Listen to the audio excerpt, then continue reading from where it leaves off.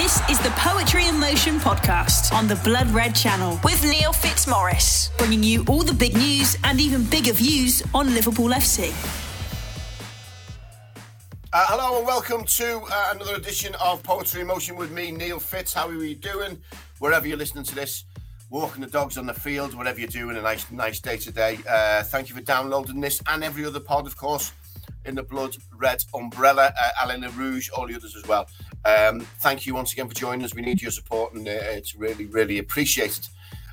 Lots to talk about. Obviously, this is the first podcast I've done since, we were on the quad. We had 2 to go to win the quad, and we had a wonderful, never to be forgotten night in Paris to look forward to.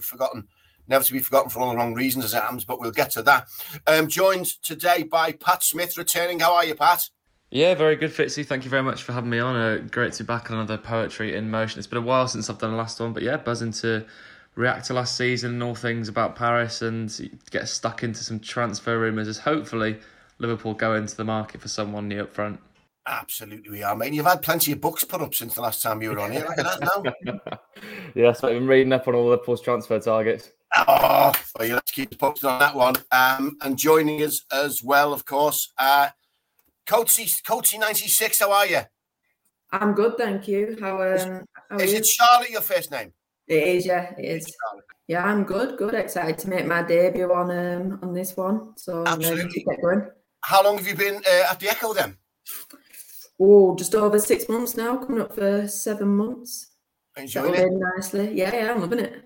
Oh, excellent. Well, you won't have much to talk about for following Liverpool. You don't get up to much these days. They're not much of a side, as we know. All right, listen, let's get cracking with it. Obviously, an amazing season came to an end. On the very last day, we took them to the last minutes of a football match. Villa did all they could, obviously, but City, I said before the games, I said after City got knocked out of Real Madrid, Pat, that if they could show the strength of mind to come away from that Real Madrid defeat and have the strength of character to win the league, they deserve it. So I've got no problems with that one, mate. It was an incredible season and we just got pipped at the post.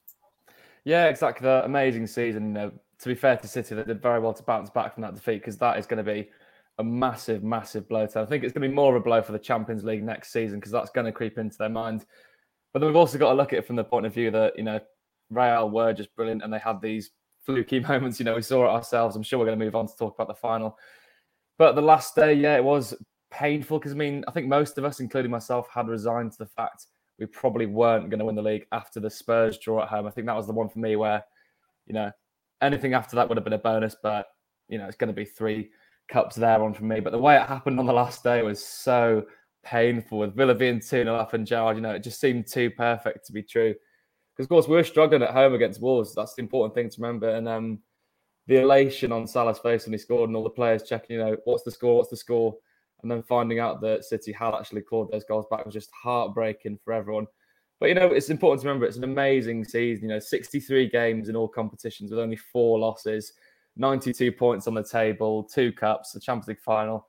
We really can't complain, can we? It's probably the best Liverpool team that ever has been. And it's just so exciting going into next season because we might even build on that.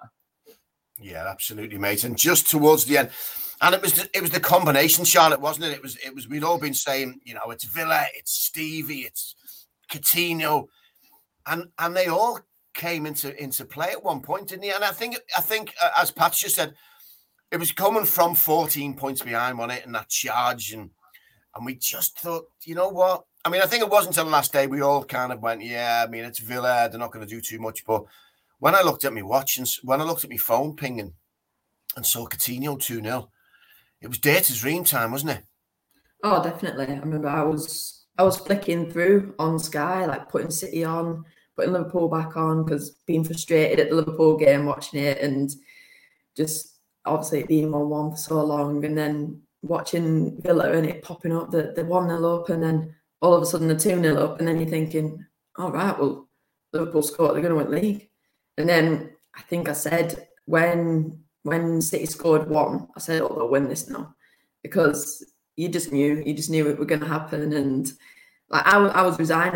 I remember being on a podcast in January, writing the league off. I said title race is done because it were effectively. I think at the point At that time, I think we were 10 points behind when I said that. And I know Leeds have been cut like that before, but not to this Man City team. And that's the difference. That's what Liverpool are up against. If it weren't for this City team, Liverpool, under Jurgen Klopp, they'd have 3 Premier League titles to the name. So it's just sod's law, really, that this great Liverpool team is up against this great Manchester City team. But yeah, it's, as fans, you can't really complain, because 14 points behind and then lose out on the last day by a point, went on such a winning run, drawing at the Etihad, coming from behind twice, and then the season that it's been, it's just what you dream of. And obviously it ended on a bit of a sour note with losing the Premier League, and well, not losing the Premier League, but not winning the Premier League, and then losing in the final in Paris and all the afters that came with that. It's just a shame it ended in that way. Yeah, absolutely. Well, we'll get to that now, because I mean, ridiculously, no one's spoken about the final on the pitch at all since. Probably not a bad thing, because you know, it was one of those games, wasn't it, where for me, very, very frustrating part. I was watching it at home, and my brothers were with me as well, and they were saying, look, we're dominating, they're not getting a touch. And I was saying, yeah, but then that's how they're playing. That's what Real Madrid do. They go on then, try and blow the house down, huff and puff, you know, and we did huff and puff, didn't we? And it was, you know, Courtois had a blind, he had a worldie that was fantastic. You can't deny him that. We had 9 shots apparently, and he tips one from Mane onto the post. But ultimately, they kind of had the measure of us, didn't they? And that was the problem with it. And systematic of what happened sort of second half of the season, really, wasn't it? A really frustrating front three that just couldn't put enough pressure on a very tired Salah, and one that in the end, towards the end of the season, I kind of ran out of excuses for him, because I've been backing him to the hilt, and I always will, but I kept saying, this is the game he's going to do it. This is the game he's going to do it. The game never really came, Pat, did it? I mean, it's exactly that, Fitz. You know, we did a debrief show after every game on the Blood Red YouTube channel, and I was really struggling for questions to ask Theo from the stadium, because, you know, it was such a difficult, frustrating one to analyse, because it was so simple. And the problem we've seen the second half of this season, Liverpool and teams come and play against us, particularly at Anfield. I know it's a Champions League final, it's different. You know, sit back, 2 banks of 4, try and break the house down. And when you're playing against probably one of the greatest midfields of all time, if not the greatest midfield, and some fantastic defenders, you know, Alaba and Militao, I think, deserve more credit than Courtois, because they were just absolutely rock solid the whole night. On Courtois as well, I'm not sure it was actually that amazing of a display of controversy. I know he had like 9 saves, but the only one that was a worldie save was the one on Salah, which, you know, I don't know how that didn't go in. But every other save he made, I think, if he doesn't make it, it's a keeper's fault, and if it's a goal. And, you know, we were forcing chances, but we didn't really have anything clear cut, which is a cause for concern. And does that stem from midfield creativity, or does it stem from the attackers maybe running out of steam? Because, you know, Mo Salah gutted to miss out on the Premier League Player of the Year, but let's be honest, completely different player this side of the season. And, you know, fair play to Kevin De Bruyne, amazing talent. But you have to remember, Salah's played a lot of games. You know, you've got the 63 games this season, not sure how many he's played, but I'd imagine it'd be in the 50s, at least high 50s maybe. Combined with Egypt's AFCON run, going to the final, missing out on that, missing out on World Cup qualification with Egypt. That's a massive toll, both physically and mentally, on in this season. But yeah, the game itself, you know, Real Madrid need that one chance. They took it. That's the way it goes sometimes. It's the same with the Spurs game at Anfield as well. You know, they had their one chance. They took it. They parked the bus with 2 banks of 4, bank of 5 and a bank of 4. And I'm not sure where Liverpool go from here, because we clearly need to sign someone or change something next season in those games. I think we're missing, you know, we're talking off air about Gini Wijnaldum, someone who from midfield can run forward and score goals. I think we are missing that, because at times, like in the Champions League final, you're finding the front 3 just getting really isolated, because once they're marked and there's, you know, spare defender, another bank of 4 in front of them, we're really trying to find it difficult to penetrate those lines. And, you know, someone who could maybe burst forward and get a goal in a big game like that is perhaps what we're needing. Poetry in Motion on the Blood Red channel. Well, one of them people that we had, Charlotte, was Naby Keita, bought for that specific reason. When he darted forward, very advanced midfield player who can belt a ball. When that ball came out to him at the edge of the box and and he did that. I swear I nearly dived through the television and strangled him. It was for a professional footballer to try and hit a ball like that. Honest to God, I think it landed in our back garden. So frustrating because that's just, I mean, he had time to just touch that and steady himself, didn't he? And it just sort of brought home the fact that there just was that lack of world-class quality. He wasn't on the end of the ball when we needed him. Diaz was a bit isolated. He didn't seem to cut in too much. When Salah did cut in, which he hadn't really been doing all season, you keep on his right foot. He's nowhere near as dangerous. And when he did cut inside, I mean, the Courtois save off his, God blimey, it was off his forearm, wasn't it? And an inch higher, and that's spinning in, isn't it? But he didn't do that enough, did he, Charlotte? Salah didn't. Mane was, has had that on and off game. Thankfully, the second half of the season, Mane was quality for us and dragged us through it. But we were just lacking, like Pat says, maybe that. Fabinho was brilliant, but doesn't get forward as much. I had someone once tell me that Jurgen Klopp doesn't like shots from outside the box. He doesn't like you pinging him. He feels it's a wasted chance to try and get closer to the goal. If that's the case, I mean, we need to start taking a few chances outside the box, don't we? If anything, it's how you draw two banks of four out, isn't it? You have to try and give them something outside the box to worry about. Otherwise, they're just going to decamp. Right, yeah, exactly. Like, how many times did we see Steven Gerrard do that? Just when Liverpool was struggling, just absolutely smash one in from 25 yards, whatever. It's how sometimes it's just. I think I remember thinking during the game, like, Liverpool aren't going to score here unless it's a worldie, and no one had a go. And like you mentioned, Keita fell perfectly to him on the edge of the box, and I don't know, it's probably still going now, but it was just one of those moments where hands on head, and you're just thinking, basically sums up his Liverpool career in a way, like expecting so much and just didn't get the end result. But yeah, I think it does underline the fact that Liverpool need a midfielder in there who can make those game-changing moments, because Thiago is he's exceptional on the ball and he controls the play. His passes are brilliant, but he's not a goal scorer. He has a specific skill set and he's great at that, and he's great for the side.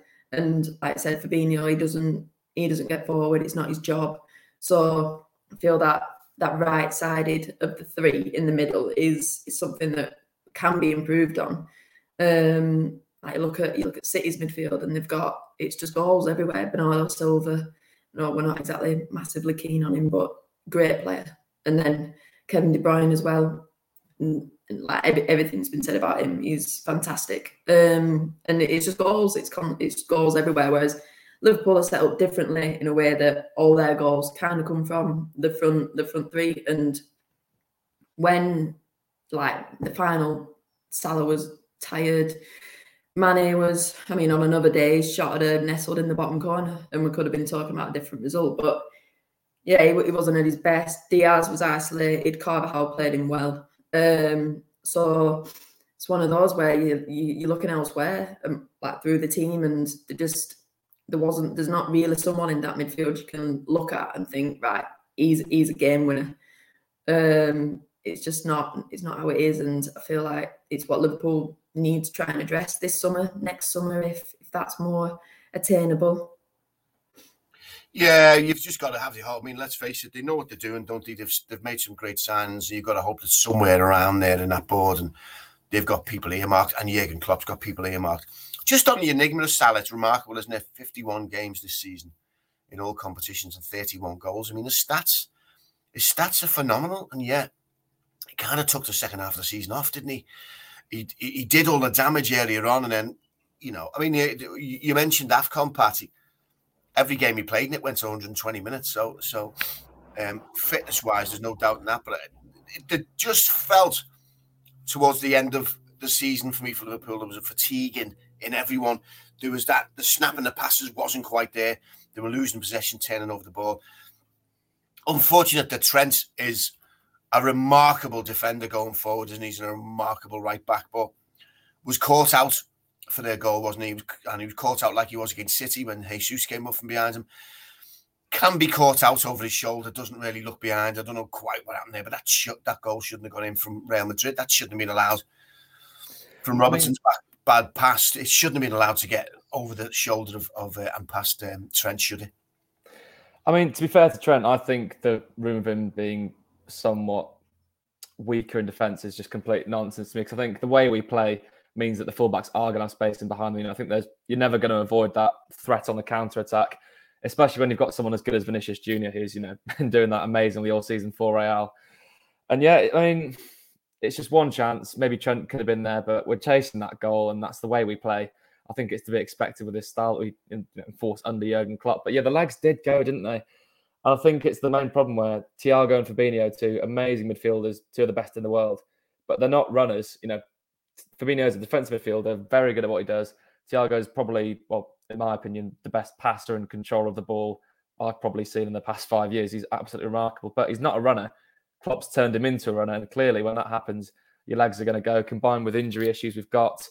And it's that third midfield spot is the problem for me. Naby Keita, in my opinion, has had a good season. It's the best I've seen him play, but is he good enough to be a Premier League winning part of a Premier League winning midfield three? I'm not entirely sure he's the man. I love Jordan Henderson as well, but I'm not sure if we want to chase this City team, who now, going to get even stronger with Erling Haaland. They're going to be ridiculously hard to beat now because, they've sorted their problem out. And I think our problem, similarly to their lack of a striker, is that lack of a third midfielder. It needs to be someone massive. I would have liked to see us sign Aurélien Tchouameni from Monaco. He's one that really looks good, but sets like Real are going to strengthen their midfield even more, which I'm not sure how they're going to rotate between, Kroos, Modric, Casemiro, even Valverde, who played out on the right, so centre mid. He had an amazing game against Robertson. Robbo seemed slow compared to him, which is something you don't see very often. But yeah, I think we definitely need to strengthen. I know we say this every summer, and it does get a bit lethargic talking about, Liverpool need to sign some players. But I think now is really the time to. Particularly now we can use 5 subs in the Prem. So, it's even more enticing for potential signings to come in because they are going to get game time. And particularly, Thiago, what's he, 31, 32? He's not going to be around forever. We're definitely going to need midfield reinforcements, Fitzy, aren't we? Yeah, we are. We definitely are. And we're going to need another striker because if the rumours about Mane are true, then, Mane's the kind of person who he takes 2 players to replace him. He does. He's brilliant at everything he does. He's fast. He's strong. He works hard for the team. He's got a great left foot, great right foot, great in the air. And what can you say about him? He's a stunner. And if he is going to go, and all this strange kind of, the Senegalese people, 60, 70% want me to leave. I don't know whether that's a bit of a Mickey take that's getting misconstrued. And it's him saying, I make my decisions, not them. So, they're saying I'm going, so apparently I'm going. I don't know. We'll get back to that though, Charlotte. We'll have a good chat about that. First of all, we can't go any further without talking about what happened outside of what happened on the pitch in Paris. Horrendous scenes. Kids. The most heartbreaking for me is the scenes of kids with their families in tears, whether that's because they've been tear gassed by cowards or whether because they're just terrified. It's supposed to be the best day of their lives, a day supporting an incredible club that will live in their memory for all the wrong reasons. Thank God for a lot of social media. Thank God for the access to cameras we have now and different opinions, because I think it was very, very clear from the word go, Charlotte, that this was getting hung very, very neatly on Liverpool's coat rack of blame, just as it was in 89. Very little differences. And thankfully, people saw very, very quickly the lies that were starting to get spun, the narrative that was starting to get spun against us. And this can't be held like this. This has to be held to account, doesn't it? Oh yeah, definitely. When watching the game and you're expecting the game to kick off shortly, and then the BT cameras were panning around to the Liverpool end and it were 50% full, and you're wondering, hang on a minute, something's not right there, because that's not a Liverpool end in any game, never mind a Champions League final. So something's not right just by looking at that. And then obviously the message that UEFA put up inside the stadium about late arrivals being the problem. So it's just, if Liverpool fans, that's not the case. So obviously, like I said, thank God for social media, because lies can't get away with them, because there's just accounts. There's accounts that from people who are there, and pictures get out, videos get out, and lies can't be upheld. So people knew straight away what was happening, and I remember scrolling through Twitter trying to find out what was happening, and I'm thinking, like, what's happening? There's reports of tear gas and all this sort of stuff, and there were no videos of Liverpool fans causing problems. So it was like, well, why is this happening? And then obviously, like, the game kicks off, and it felt weird. It felt weird watching it, because it was like all of a sudden they'd rushed it through. They'd got that opening ceremony done, and then the Liverpool fans, they were in the ground, and it was still it was just strange because of everything that you'd read online about what had happened and the pictures that you'd seen, and then this massive game happens, and then all of a sudden you're hearing about everything that happens after the game, which hasn't really been well documented. It's all about what happened at the start of the match and the trouble getting into the stadium, rather than I've read so many things about fans who were walking to the train stations and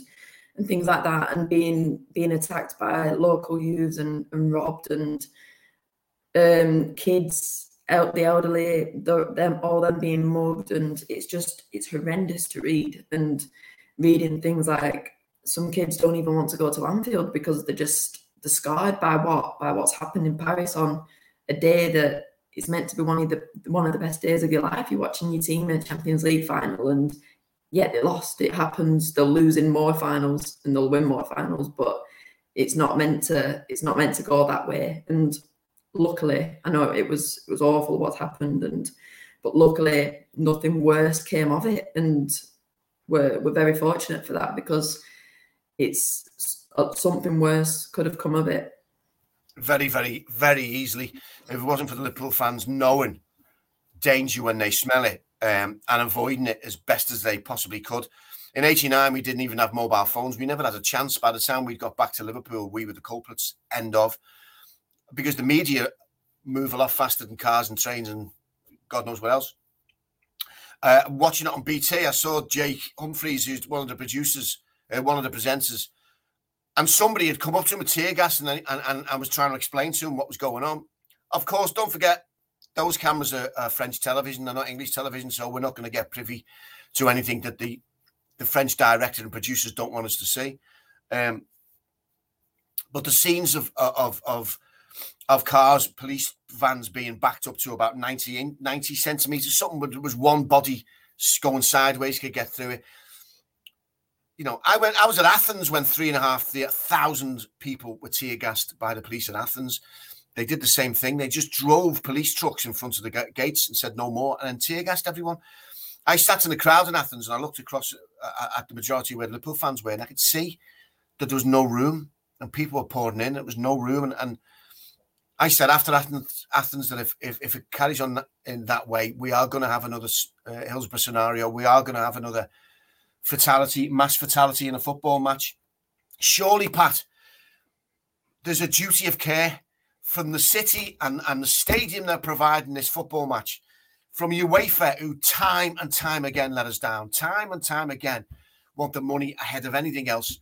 Give 19,800 tickets to both sets of fans and 30 to corporate. And only the corporate and sponsors have been kicking off as well. That's probably the only reason we've got an apology, a wet, late apology in the first place. But how many times, Pat, is this going to happen? There has to be a duty of care between the police of the city that the match is getting put in and UEFA to make sure that this is a game to remember and a day to remember for all the right reasons, not the wrong ones, mate. Well, exactly that. I think the main thing here is it's just so terribly organised, terribly planned. And their excuse they'll use is that they only found that they were hosting it, pretty late on in the season. They didn't have the time to prepare. But to me, that's just a complete, utter nonsense. I think the main reason this stems from is they've just had a new election in France. Macron's back in for another term. And he promised big public service and public sector reform, so much stronger policing. And I think that was on show because, they saw this as an opportunity to show how good the French police are. Or we've got some English hooligans coming over. We're going to deal with them. I think that's the approach they took, to be honest. And, you see the sport minister, I forget her name, going on TV and outwardly lying for weeks after the final. There's evidence built up on social media. That's the thing here. You compared it to dreadful things in '89.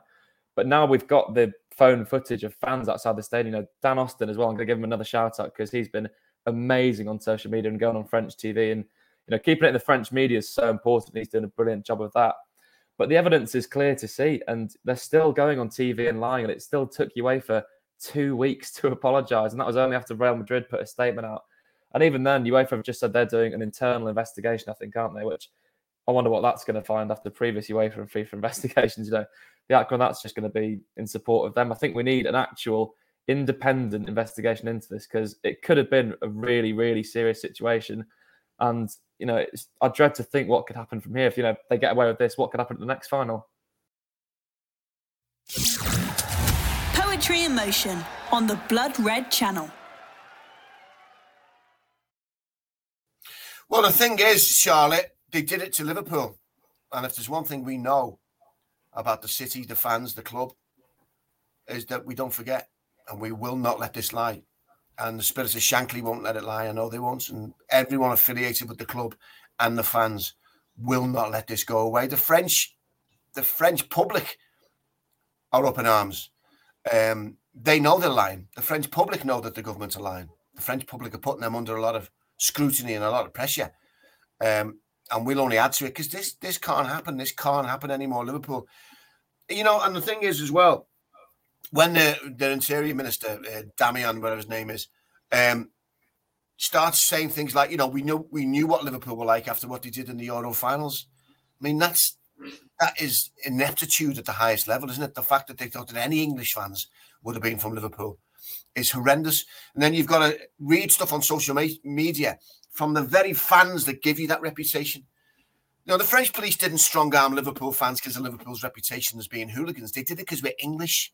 And they did it because of the English reputation, because England fans can't go away to watch a football match without smashing up a restaurant on the way home. And that's the problem. That with a police force that had only one intention that day, and that was to break up or cause violence. It has to stop. It has to stop, Charlotte. And there has to be stringent rules put in before any kind of massive event like that is done again, because we're heading down that road again. We're heading down that road of, if they get away with it, that will be seen as the norm, to be able to back people into funnel situations. And it's simple, isn't it? When's the last time you saw anything like that at a theme park? I know you have mass fans coming all at once, but you filter it. You do a series of filtration to get those fans down to a level of volume that you can control. You put in barriers that are strong barriers that are connected to the floor that click in and out. You can take them barriers away if you want flat ground, but if you want them in, you put a barrier snake system in. There are ways of doing this so that when you get to the turnstiles or the ticket machines, you can let them in one at a time. Instead of deciding when them ticket machines break that everyone's got false tickets, everyone's got fake tickets. We all know now players gave tickets to their friends who couldn't get in. It's an absolute disgrace. It makes me so angry. And they've got another thing coming, the French, if they think we're going to let it go. Well, yeah, they've dealt with the wrong club, really. Obviously, you don't want this to happen to any club. And it's awful reading things on social media when it were happening, and rival fans like pinning it all on Liverpool just because of what what's been said initially. So it's not nice to read, and things now are still being said, and they always will be. I'm sure it's just narrow-minded people will always be like that. But yeah, in terms of what happened, it's happened. They've done it to the wrong club, really, because Liverpool won't let it lie. The people of Liverpool won't let it lie. So it's one of them where when the Champions League comes around next season, what will Liverpool fans do? I've seen on social media a poll of will they boycott the first game of the Champions League campaign? I mean, can't really see it because they're all in support of the team and Liverpool team playing in an empty stadium.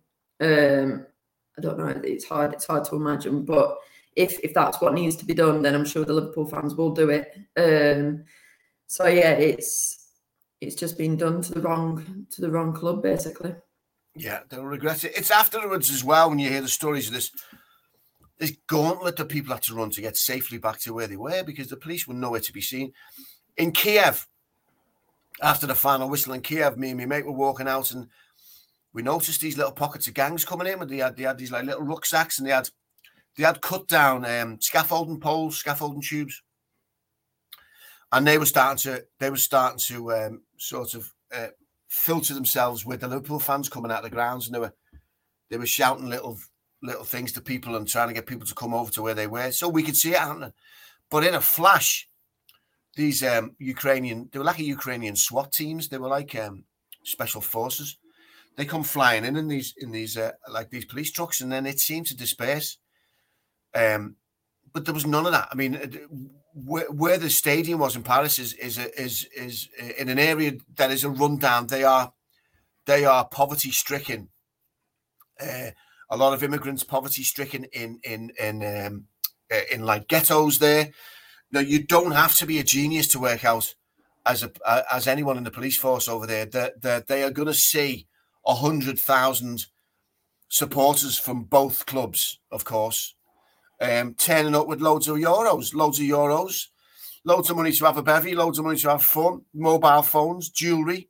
I mean, to these people living in these slum areas of Paris, outside of Paris, this is an absolute cakewalk, isn't it? They're going to go in, they're going to get hold of them, they're going to mug them, they're going to take what they can, they're going to get off. And it was assault and get women as well, grabbing older women, grabbing hold of mothers in front of the kids. This was what went on was barbaric.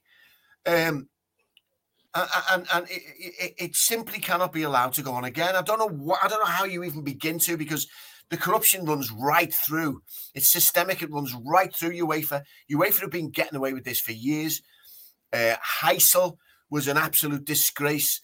The ticket allocation, the fan segregation, the condition of the football grounds, lumps of concrete just smashed up off the floor where the terraces were crumbling.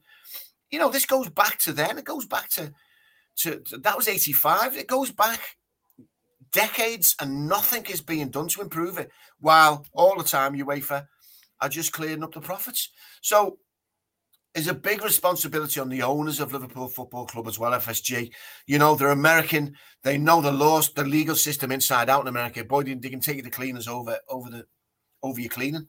So let's hope that they have the foresight to get together with the Spirit of Shankly and to get together with the fan bases and the fan societies and stuff, and really try and put pressure on UEFA to try and get things to change. Because as we've said it for years and years, if it does happen, there's no guarantee it's going to happen to Liverpool fans. It can happen to the Chelsea fans who were taking the piss. It can happen to the Tottenham fans or whoever else has been taking the piss.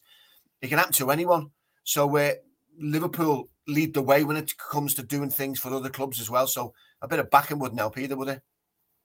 Well, exactly. I think it's just, a pathetic response from the French police after the game, tear gassing them before the game, nowhere to be seen. And, Saint-Denis it's not anywhere near Paris. It's so far outside.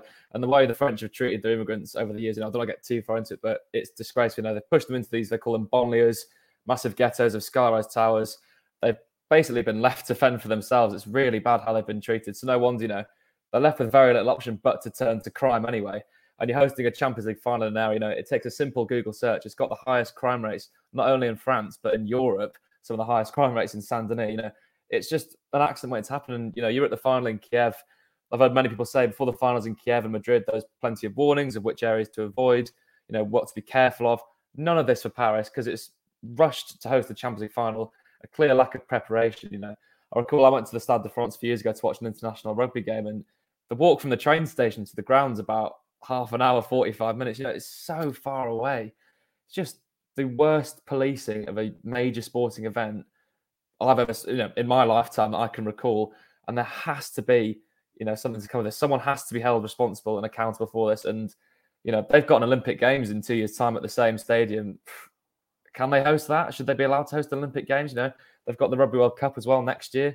I don't think France should be allowed to host these major sporting events after this, because it's disgraceful. No, right. A boycott would be a thing. I mean, the thing is now they'll probably look at that and say, well, we can't do that again. We end up being the scapegoats, the guinea pigs for them trying to do better. But right, absolutely disgusting. And let's hope that that the people are brought to bear over it from UEFA and the Interior Ministry of France as well, because absolutely disgusting. There are far more intelligent people than I who will go on and pick up the fight of that and do a good job for us. I know the Spirit of Shankly are a hell of an organisation, and they will be, as we speak right now, probably bringing people to bear over it. All right, look, let's talk about matters on the pitch again. And potential rumours of outgoings and incomings as well. Charlotte Mane, we'll get onto the case with Mane really, because of all the players in the Liverpool team, he is the one. Of course, Divock as well. Shame that he was injured, because boy oh boy, wouldn't it have been written in the stars for him to come on the last 5 minutes and do us a favour against Real Madrid. He's done it so many times. We owe that kid. That kid owes us absolutely nothing as a footballer. He's been incredible. He's a legend. And it was so heartbreaking to see him limp on at the end of the game with Wolves, because we'd have loved to have seen him get his just desserts from the fans there, wouldn't he? But he's gone. If Mane goes, then we've got three up front. So, you normally need 4 or 5, don't you? So where can you see Liverpool needing to strengthen? Pat's already mentions a more forward-thinking, more dynamic midfield thrust. But what about yourself? Where do you think it is? Because as Pat's already said, you might say in the paper they've spent 51 million on Haaland. That was a 190 million deal. Don't you worry. We were never going to be anywhere near that player. So surely our backroom staff are looking into players. Where do you think we need to strengthen? I think the time has come for Liverpool to sign a number 9, a striker.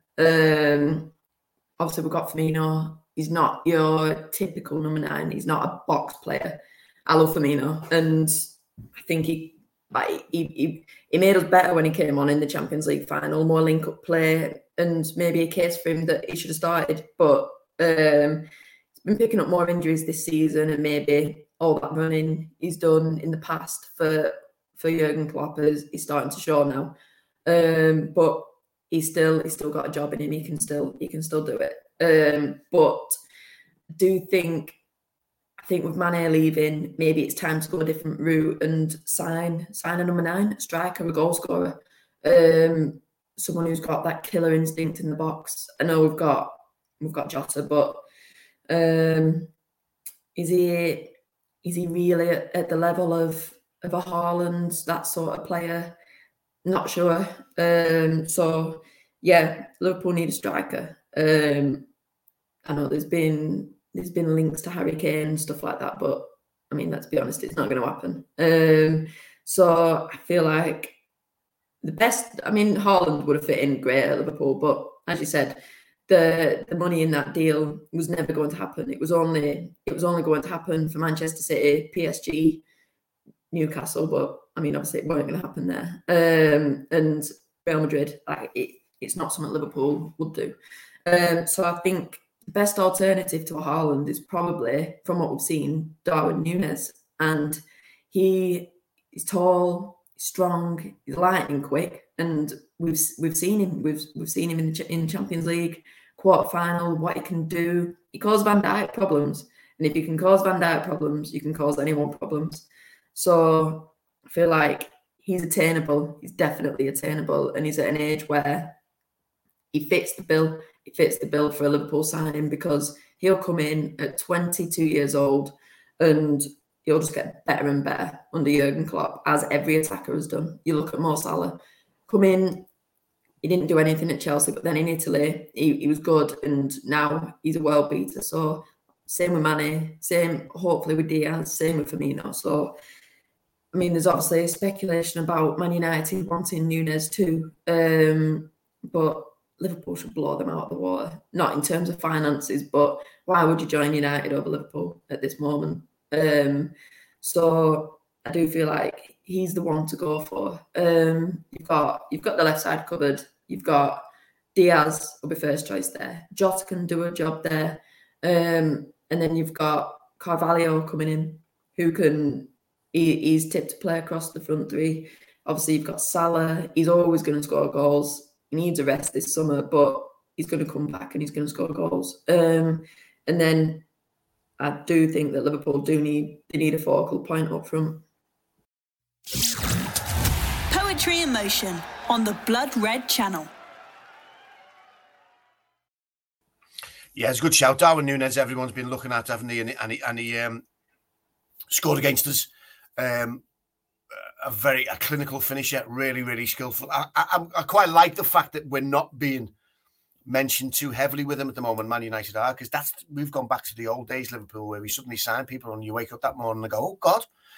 And that's very much the way we like to do work now. We're not splashed all over the papers with them. So you'd like to think, as Charlotte says, Patrick, I mean, if you've got two things on the table and you say, oh, United are a team who've just scrambled into the Europa League and look like they're years away from forming anything, or Liverpool, one of the most dynamic teams in world football, you'd have to hope the kid uses his common sense, because I think that is someone that we will be looking for. There are players you can see the Klopp likes. Gerard Bowen, you can clearly see he's a Klopp kind of player. He's like a Dirk Kuyt, isn't he? His work rate is phenomenal. He gets back. He's got all the things that Klopp likes, but whether he wants to, or whether the price would be right for a player like that. But that seems to be where we need it the most, isn't it? And as you said before, that kind of dynamic box-to-box midfielder who can just bridge that gap between midfield and the front three, Pat.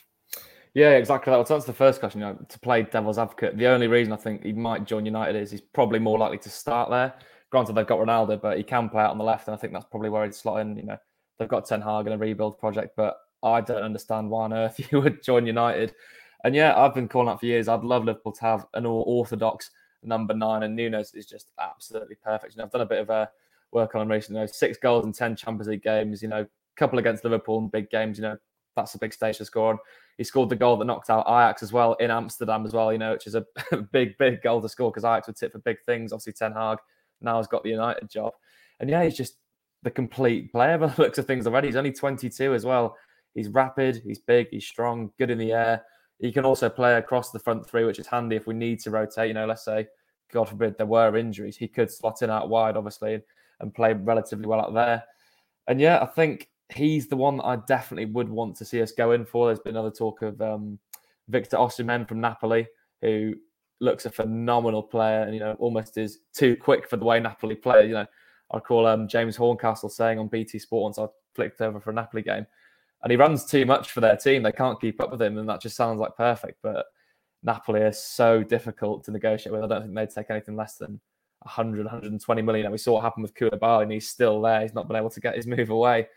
But yeah, the midfield one's an interesting one, because obviously with Tchouaméni looking unlikely, Bellingham is no way leaving Dortmund. They're not going to sell Haaland and Bellingham this same season. Been talk of Christopher Nkunku from Leipzig, but he's now sort of transitioned into a striker. He's, the one most Liverpool fans would like to see sign. But he's got the problem of, he started the season in central midfield, moved out to the right. He's played the past 6 months up front. He's playing for France in the number 10 role. It's a good utility player to have within the squad, but I don't know where you'd start him in this Liverpool team is the problem with him. But yeah, I think Nunes is the one that everyone wants to see, sort of like 26 goals in 28 league games, a phenomenal record. And he's still young and just looks the perfect fit for Jurgen Klopp's team, doesn't he? Yeah, I mean, I think the stumbling block, rightly so, is whether or not he would get a game all the time. I think the other big stumbling block is that Liverpool still have a ceiling amount, isn't it? They have a ceiling amount in their heads that they're going to go to. And if Darwin Nunes is going to get paid, 100 million or 80 million, whatever the fee is, by United, and Liverpool say, well, we're not going to pay that, then he won't go. And there is a point where you have to look and say, unless you've got some real gems hidden in there that we can get cheap.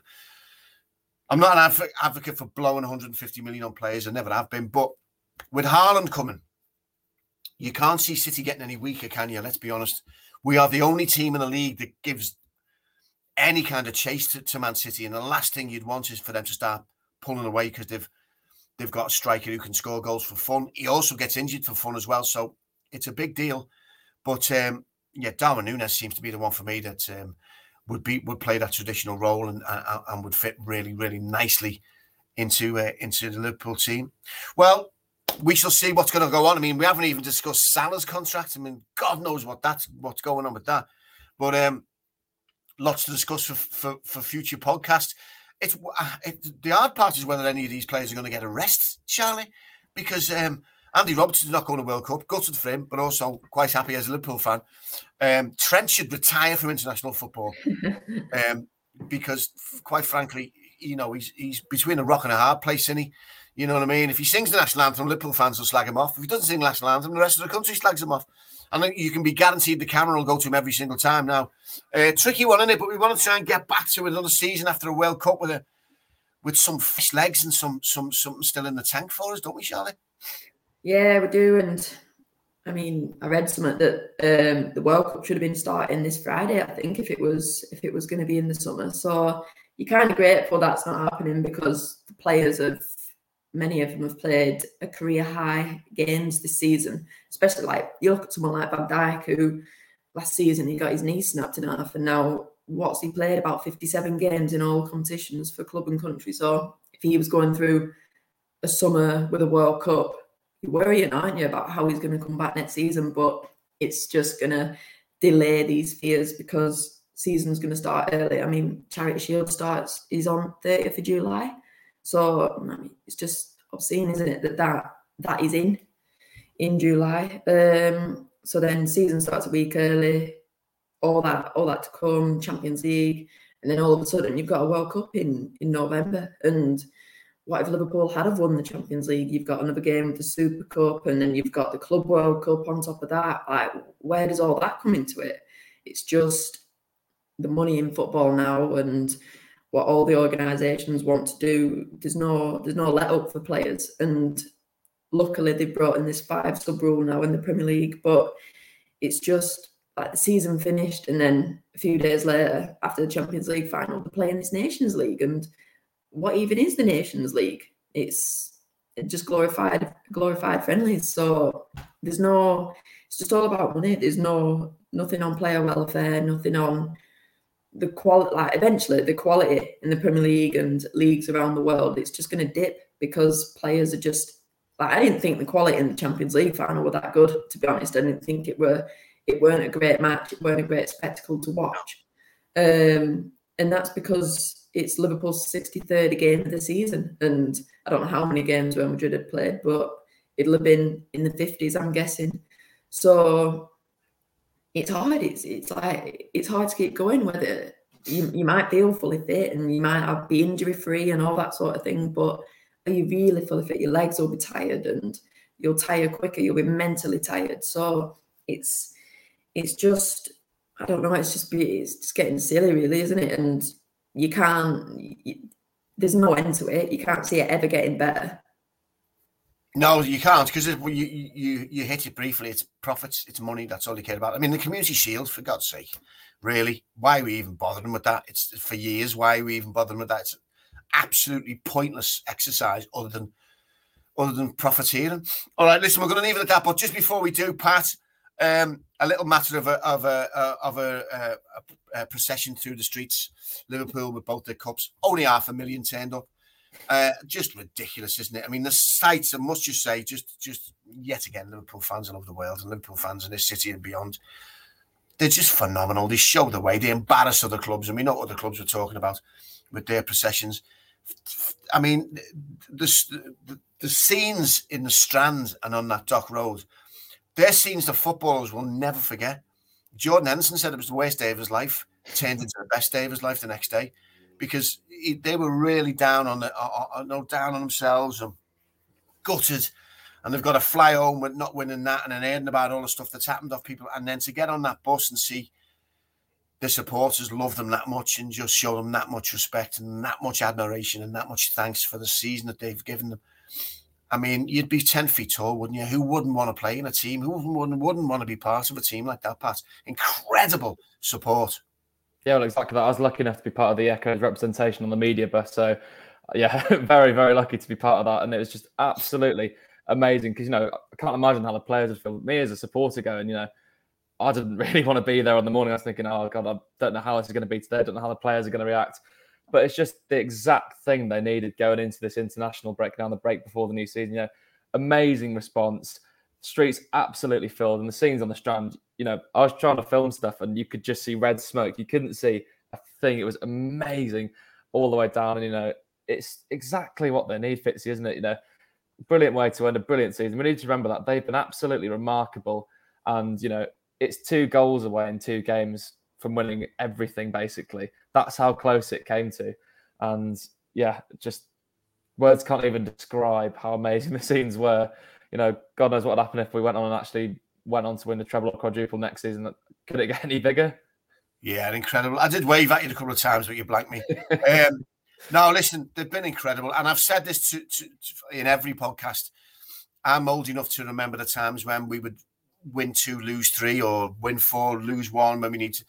This team, this Klopp reign is phenomenal. It's the golden era of Liverpool Football Club.